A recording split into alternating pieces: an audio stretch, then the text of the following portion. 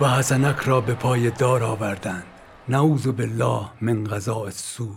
و 2 پیک را ایستانیده بودند که از بغداد آمدند و قرآن خوانان قرآن می‌خواندند. حسنک را فرمودند که جامه بیرون کش.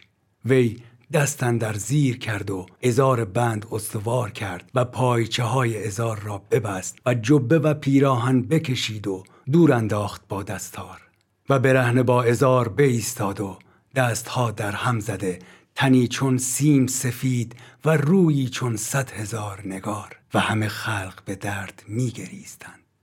خودی روی پوش آهنی بیاوردند، عمدن تنگ، چنان که روی و سرش را نپوشیدی، و آواز دادند که سر و رویش را بپوشید تا از سنگ تباه نشود که سرش را به بغداد خواهیم فرستاد نزدیک خلیفه. و حسنک را همچنان می داشتند و او لب می جنبانید و چیزی می خواند تا خودی فراختر آوردند. و در این میان احمد جامدار بیامد سوار و روی به حسنک کرد و پیغامی گفت که خداوند سلطان می گوید این آرزوی توست که خواسته بودی و گفته که چون تو پادشاه شوی ما را بردار کن. ما بر تو رحمت خواستیم کرد، اما امیرالمومنین نوشته است که تو قرمطی شده ای و به فرمان او بردار می کنند. حسنک البته هیچ پاسخ نداد.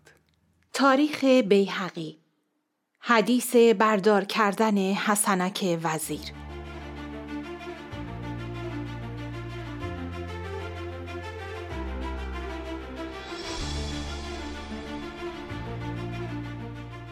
توانا پادکست، دیگری نامه، اپیزود 3، روند دگرسازی.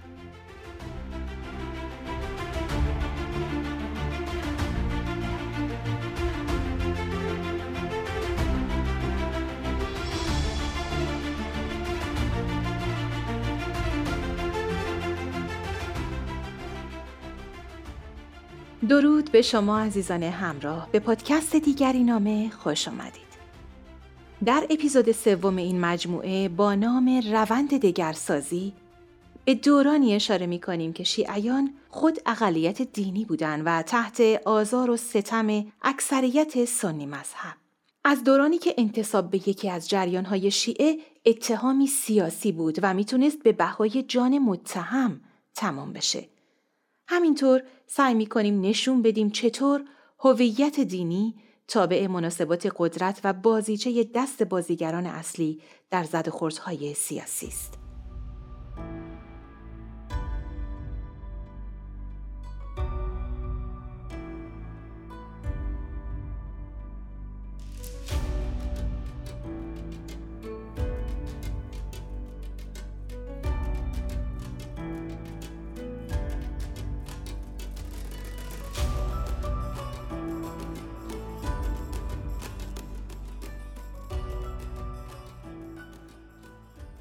داستان آشنا و تلخ بردار کردن حسنک وزیر که به جهت نثر زیبای ادبیش در کتاب‌های درسی فارسی نقل شده، نمونه ای از رقابت خونین سیاسی است که در اون از اتهامات دینی برای حذف رقیب استفاده شده. ماجرا از این قرار بوده که حسنک در دستگاه سلطان محمود غزنوی در سمت وزیر جایگاه محکمی داشته. او با اجازه سلطان به سفر حج میره. اما چون راه‌ها ناامن بود از مصر به غزنی پایتخت غزنویان برمیگرده. در مصر حکومت فاطمیان که شاخه‌ای از شیعیان اسماعیلی بودند و قرمطی نامیده می‌شدند بر سر کار بود. حاکمان فاطمی هم مانند خلیفه عباسی که در بغداد مستقر بود خود رو خلیفه می‌نامیدند. واضح بود که 2 پادشه در یک اقلیم نمی‌گنجند. اما حسنک وزیر از باب رعایت تشریفات و احترام خلعتی رو که خلیفه فاطمی مصر هدیه میکنه میپذیره و با خود به غزنی پایتخت سلطان محمود غزنوی میاره. خلیفه عباسی خشمگین میشه. حسنک نه تنها خلعت رقیب و پذیرفته بود بلکه به حضور خلیفه عباسی در بغداد هم مشرف نشده بود. خلیفه طی نامه‌ای به سلطان محمود حسنک و قرمطی نامیده و خواهان تسلیم او به بغداد میشه. غافل از اینکه جایگاه حسنک در دستگاه سلطان محمود بسیار محکمه. بدین خلیفه خرف شده بباید نوشت که من از بحر قدر عباسیان انگشت در کردم در همه جهان و قرمتی می جویم و آنچه یافته آید و درست گردد بردار می کشند. و اگر مرا درست شدی که حسنک قرمتی است، خبر به امیرالمومنین رسیدی که در باب وی چه رفتی؟ وی را من پروردم و با فرزندان و برادران من برابر است و اگر وی قرمتی است من هم قرمتی باشم. سلطان مسعود غزنوی برادر سلطان محمود به عنوان ولیعهد در هرات مستقر بود. ابوسهل زوزنی در دستگاه سلطان مسعود همون جایگاهو داشت که حسنک وزیر در دستگاه برادر بزرگتر یعنی سلطان محمود. جالب اینجاست که رقبای سیاسی ابوسهل هم به اون تهمت قرمتی بودن زدن و به همین علت ابوسهل زوزنی رو از هرات به غزنی پایتخت غزنویان آوردن و به این اتهام زندانی کردن. ابوسهل حسنک رو در این مورد مقصر میدونست. وقتی سلطان محمود مرد، میان پسرش امیر محمد غزنوی و برادرش مسعود غزنوی برای جانشینی اختلاف شد. حسنک از امیر محمد حمایت میکرد و بوسهل زوزنی از مسعود. بوسهل به مجرد مرگ سلطان محمود از زندان غزنی گریخته و در نزدیکی نیشابور که در اون زمان شهر بزرگ و مهمی بود به سلطان مسعود پیوست و در اختلاف میان برادرزاده و عمو جانب عمو ایستاد. مسعود پیروز این کشمکش سیاسی بود و بنابراین بوسهل زوزنی که مردی بداخلاق، بدکینه و ضعیف‌کش بود دست بالا رو پیدا کرد و موقعیت رو برای انتقام جویی از رقیب سیاسیش حسنک مناسب دید. اونم با همون اتهامی که قبلاً به خود اون زده بودن. با این تفاوت که حسنک و خلیفه عباسی در بغداد به این اتهام نواخته بود و کار برای بوسهل چندان دشوار نبود.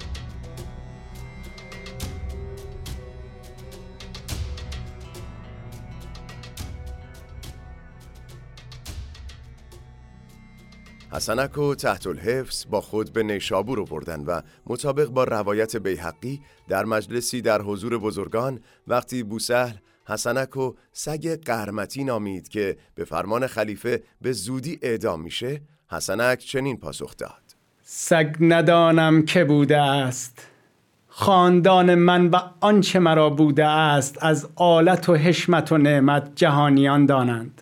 جهان خوردم و کارها راندم و عاقبت کار آدمی مرگ است. اگر امروز اجل رسیده است کس باز نتواند داشت که بر دار کشند یا جز دار، که بزرگتر از حسین علی نیم. این خواجه که مرا این میگوید مرا شعر گفته است و بر در سرای من ایستاده است. اما حدیث قرمتی به از این باید که او را باز داشتند بدین تهمت نه مرا، و این معروف است من چنین چیزها ندانم.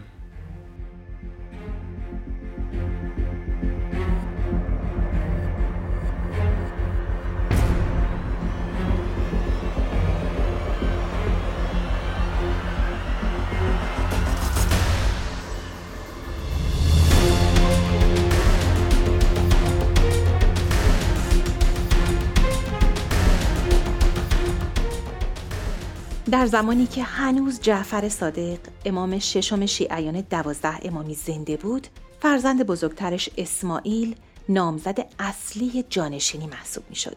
اگرچه امامت بعد از حسن ابن علی امام دوم شیعیان به برادرش حسین ابن علی رسیده بود، اما به نظر می رسید این انتقال امامت از برادر به برادر قاعده نیست.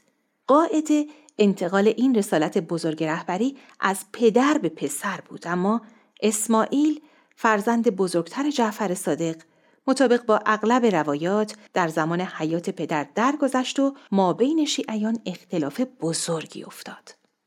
اگرچه امروز شیعیان 12 امامی معروف به امامیه اکثریت هستند، اما از زمان اسماعیل شاخه‌ای بزرگ از شیعیان جدا شدند. این شاخه بزرگ که خود بعدها شاخه شدن اسماعیلی نامیده میشن. اونا که معتقدن اسماعیل ابن جعفر جانشین برحق پدرش بوده، بعد از مرگ اسماعیل هم به فرزند اون محمد ابن اسماعیل اقتدا کردند. به این ترتیب محمد ابن اسماعیل 8مین امام میشد. از این شاخه اونا که 7مین امام رو امام آخر میدونستن قرمطی نامیده شدن. قرمطی ها یا 7 امامی ها قائل به غیبت یا مستوری این امام آخر بودن که در آخر زمان ظهور میکنه. نام قرمطی از نام همدان قرمطی میاد که اصالتا اهل اهواز بود و موفق شده بود این گروه از باورمندان شیعی یعنی 7 امامی ها رو عمدتاً در جنوب عراق سازماندهی کنه و تشکیلاتی مستقل و در ضدیت با خلیفه عباسی در بغداد به وجود آورد. متاسفانه از جزئیات زندگی همدان قرمطی و حتی تاریخ تولد و مرگش اطلاعی در دست نیست. اگرچه 7 امامی ها رو تا امروز به نام اون باز میشناسن. از اسماعیلیان شاخه‌ای دیگه هم جدا شدن که پس از محمد ابن اسماعیل امامان دیگری رو به رسمیت شناختن و به عنوان شاخه بزرگی از شیعیان یعنی شیعیان فاطمی مشهورن. این دسته موفق شدن مصر و تونس رو تصرف کنن و جمعاً به مدت 264 سال تحت عنوان خلفای فاطمی در برابر خلیفه عباسی در بغداد ایستادگی کنن. از این فاصله تاریخی تقریباً 1000 ساله که به منابع موجود نگاه می‌کنیم، میان قرمطیان و فاطمیان در جهانبینی و اصول اعتقادی تفاوت مهمی به چشم نمیاد. اونا احتمالاً در اوایل کار حتی به لحاظ تشکیلاتی هم چندان از یکدیگر متمایز نبودن. شاید به همین علته که دیدار حسنک وزیر با خلیفه فاطمی در مصر برای اون اتهام قرمطیگری به همراه داشت. شاید هم باید گفت که از دیدگاه جریان اصلی قرمطی و فاطمی به هر حال یکی می بودن، حتی اگه تفاوت‌های بارز می داشتن. درست به همون شیوهی که برای شیعیان 12 امامی حدود 9 قرن بعد بابی و بهایی چندان تفاوتی نداشت. اونها نامهایی برای آن دیگری بودند که یک کانون، یک مرکز، یک اقتدار سیاسی باز شناخته و معرفی کرده. همواره این قدرته که تعیین میکنه دیگران چه نامی دارن. ابراز تعجب همراه با خشم سلطان محمود غزنوی از نامه خلیفه عباسی لحظه عبرت آموزی در تاریخه. اونها به عنوان 2 کانون قدرت درباره نام آن دیگری که باید تنبیه یا نابود بشه با هم اتفاق نظر دارن. همین توافقه که یک نظم فراگیر سیاسی میسازه، اما اینکه دیگری دقیقاً کیست نه اختلاف سلیقه است، نه موضوعی برای پژوهش و جهد علمی و نه مشکلی زبانی که با کمی دقت حل بشه. اینکه دیگری کیست بخشی از جنگ قدرته و هر گونه تغییری در اون توازن قدرت رو به هم میزنه. خلیفه بغداد میگوید دست راست سلطان غزنه همان دیگری است. سلطان عصبانی می شود. می گوید این که گفتی بخشی از خود من است.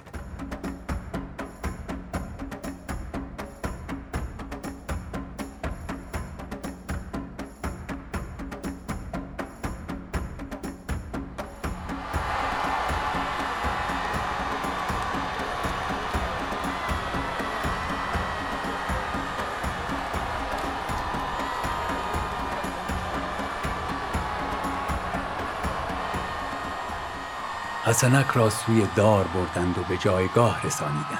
بر مرکبی که هرگز ننشسته بود بنشاندند و جلادش استوار ببست و رسنها فرود آورد و آواز دادند که سنگ دهید. هیچ کس دست به سنگ نمی کرد و همه زار زار می گریستند.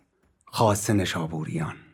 پس مشتی رند را سیم دادند که سنگ زنند و مرد خود مرده بود که جلادش رسن به گلو افکنده بود و خبه کرده. این است حسنک و روزگارش. و گفتارش رحمت الله علیه این بوده که گفتی مرا دعای نشابوریان بسازد و نساخت. و اگر زمین و آب مسلمانان به غصب بستد نه زمین ماند و نه آب و چندان غلام و ضیاع و اسباب و زر و سیم و نعمت هیچ سود نداشت.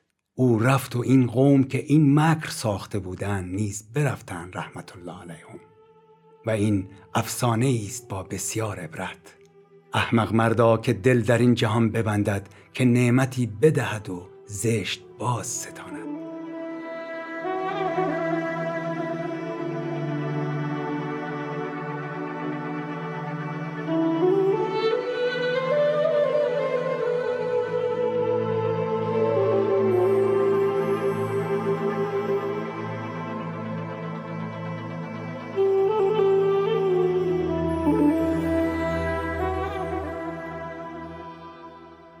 صفت لحظا.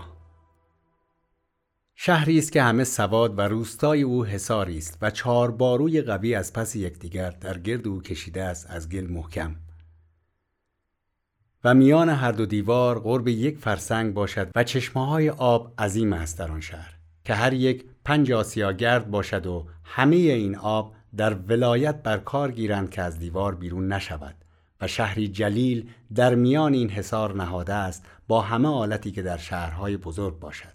در شهر بیش از 20,000 مرد سپاهی باشد و گفتند سلطان آن مردی شریف بود و آن مردم را از مسلمانی باز داشته بود و گفته که نماز و روزه از شما برگرفتم و دعوت کرده بود آن مردم را که مرجع شما جز با من نیست و نام او ابوسعید بوده است. و چون از اهل آن شهر پرسند که چه مذهب داری، گوید که ما بوسعیدیم. نماز نکنند و روزه ندارند ولیکن بر محمد مصطفی صلی الله علیه و سلم و پیغامبری او مقرند. ابوسعید ایشان را گفته است که من باز پیش شما آیم، یعنی بعد از وفات، و گور او به شهر لحسا اندر است و مشهدی نیکو جهت او ساختند و وصیت کرده است فرزندان خود را که مدام 6 تن از فرزندان من این پادشاهی نگه دارند و محافظت کنند رعیت را به عدل و داد و مخالفت یکدیگر نکنند تا من باز آیم. اکنون ایشان را قصری عظیم است که دارالملک ایشان است و تختی که 6 ملک به یک جای بر آن تخت نشینند و به اتفاق یکدیگر فرمان دهند و حکم کنند و 6 وزیر دارند. پس این 6 ملک بر یک تخت بنشینند و 6 وزیر بر تختی دیگر و هر کار که باشد به کنکاج یکدیگر می سازند. و ایشان را در آن وقت 30,000 بنده درم خریده زنگی و حبشی بود و کشاورزی و باغبانی می کردند و از رعیت عشر چیزی نخواستند. و اگر کسی درویش شدی یا صاحب قرض، او را تعهد کردندی تا کارش نیکو شدی، و اگر زری کسی را بر دیگری بودی بیش از مایه او طلب نکردندی، و هر غریب که بدان شهر افتد و صنعتی داند چندان که کفاف او باشد مایه بدادندی تا او اسباب و آلتی که در صنعت او به کار آید بخریدی و به مراد خود زر ایشان همانقدر که ستده بودی باز دادی. و اگر کسی از خداوندگان ملک و اسباب را ملکی خراب شدی و قوت آبادان کردن نداشتی، ایشان غلامان خود را نامزد کردندی که بشدندی و آن ملک و اسباب آبادان کردندی و از صاحب ملک هیچ نخواستندی. و آسیاها باشد در لحظا که ملک سلطان باشد به سود رعیت قلعه آرد کنند که هیچ نستانند و امارت آسیا و مزد آسیابان از مال سلطان دهند.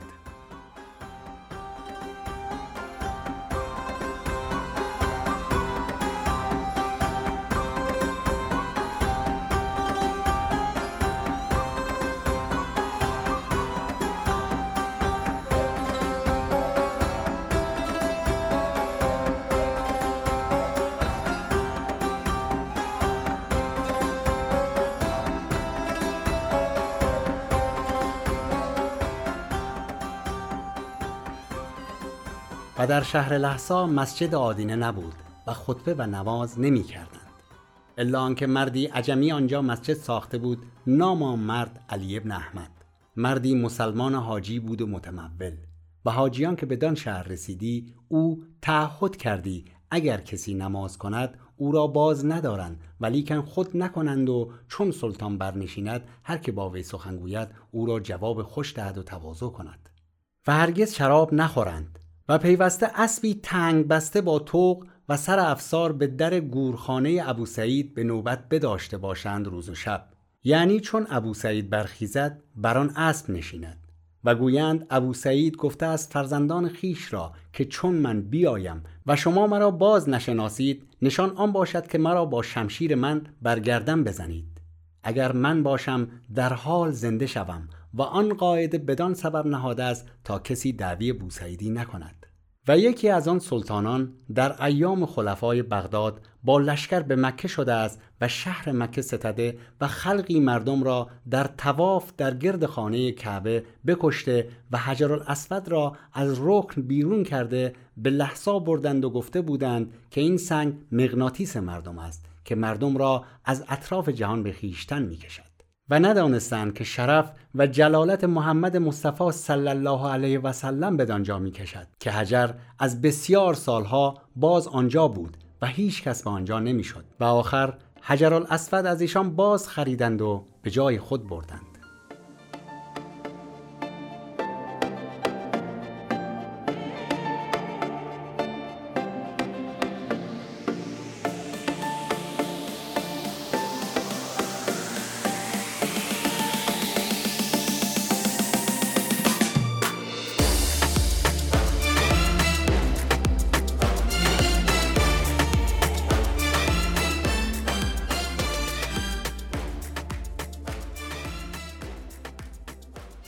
آنچه شنیدید توصیف شهر لحسا یا همون احسا از قول ناصر خسرو قبادیانی، شاعر و فیلسوف ایرانی است.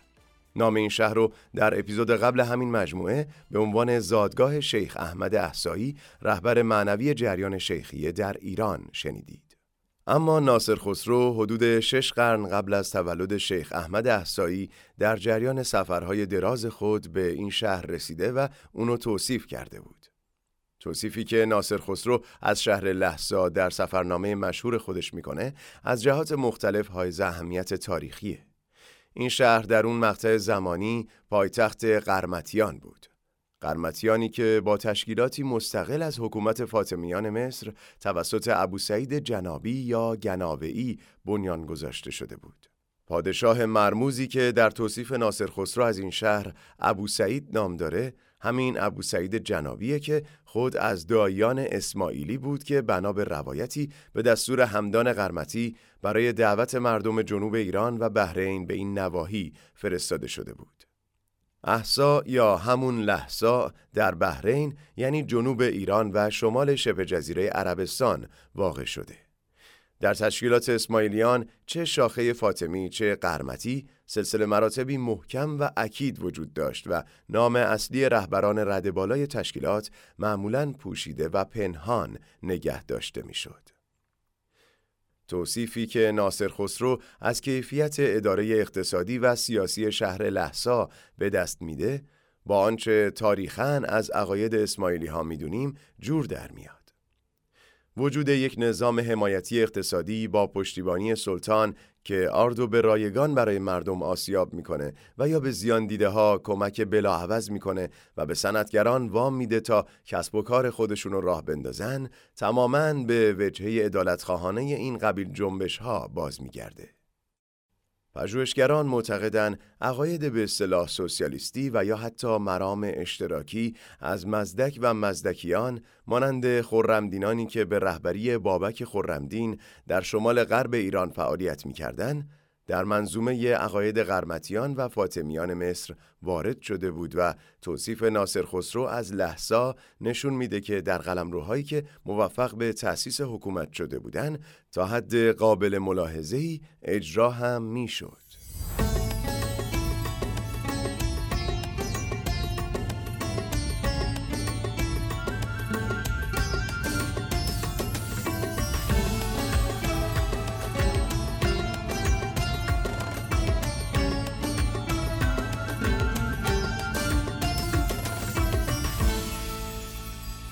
ناصر خسرو که خود تحت تأثیر این قبیل عقاید و به ویژه تحت تأثیر خلیفه فاطمی مصر اسماعیلی مذهب شده و در نهایت با پذیرش نقش یک داعی یعنی دعوت کننده به ولایت خود در شرق ایران رفت، میگه که همواره یک اسب آماده در مقبره ابو سعید نگه داشته میشد، چون ابو سعید وعده کرده بود که بعد از مرگش دوباره برمیگرده و حکومت میکنه.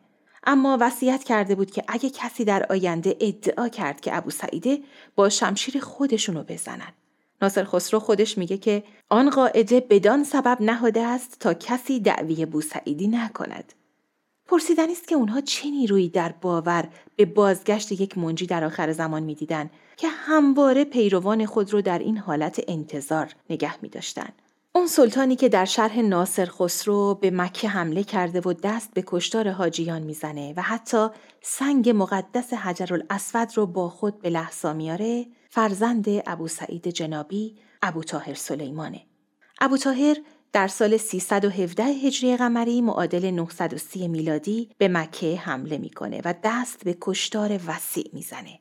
قرمطیان به زیارت اماکن مقدس مانند خانه کعبه و تقدس سنگ حجرالاسود معتقد نبودند. چنان که ناصر خسرو گزارش میکنه حتی نماز و روزه هم در مسلک اونها واجب نبوده، اگرچه مانع نماز خوندن و روزه گرفتن کسی هم نمیشدن. سنگ حجرالاسود 20 سال از کعبه دور موند تا اینکه به دستور منصور خلیفه فاطمی مصر دوباره به سر جای خودش بازگردونده شد. ناصر خسرو هم دوره سلطان مسعود غزنوی بود و رخداد تلخ بردار کردن حسنک وزیر در 28 سالگی اون رخ داده بود.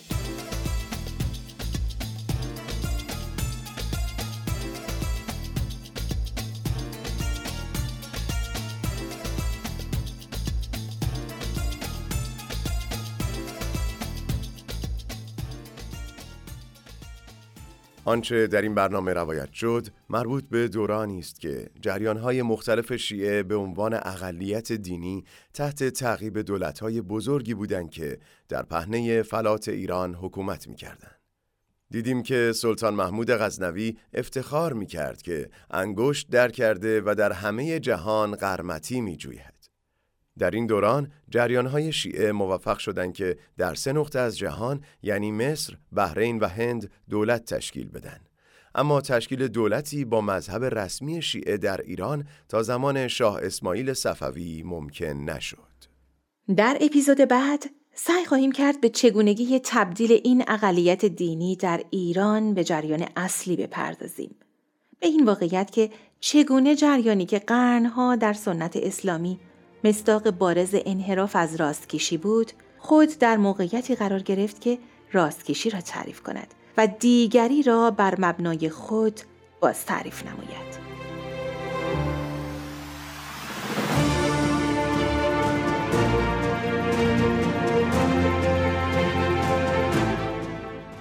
از اینکه در این برنامه با ما همراه بودید سپاسگزاریم. پادکست دیگری نامه رو در صفحات گفت و شنود در شبکه‌های اجتماعی دنبال کنید. هر هفته با یک اپیزود با شما خواهیم بود. نقد و پیشنهادهاتون و روایت و تجربه شخصیتون رو هم با ما در میان بگذارید.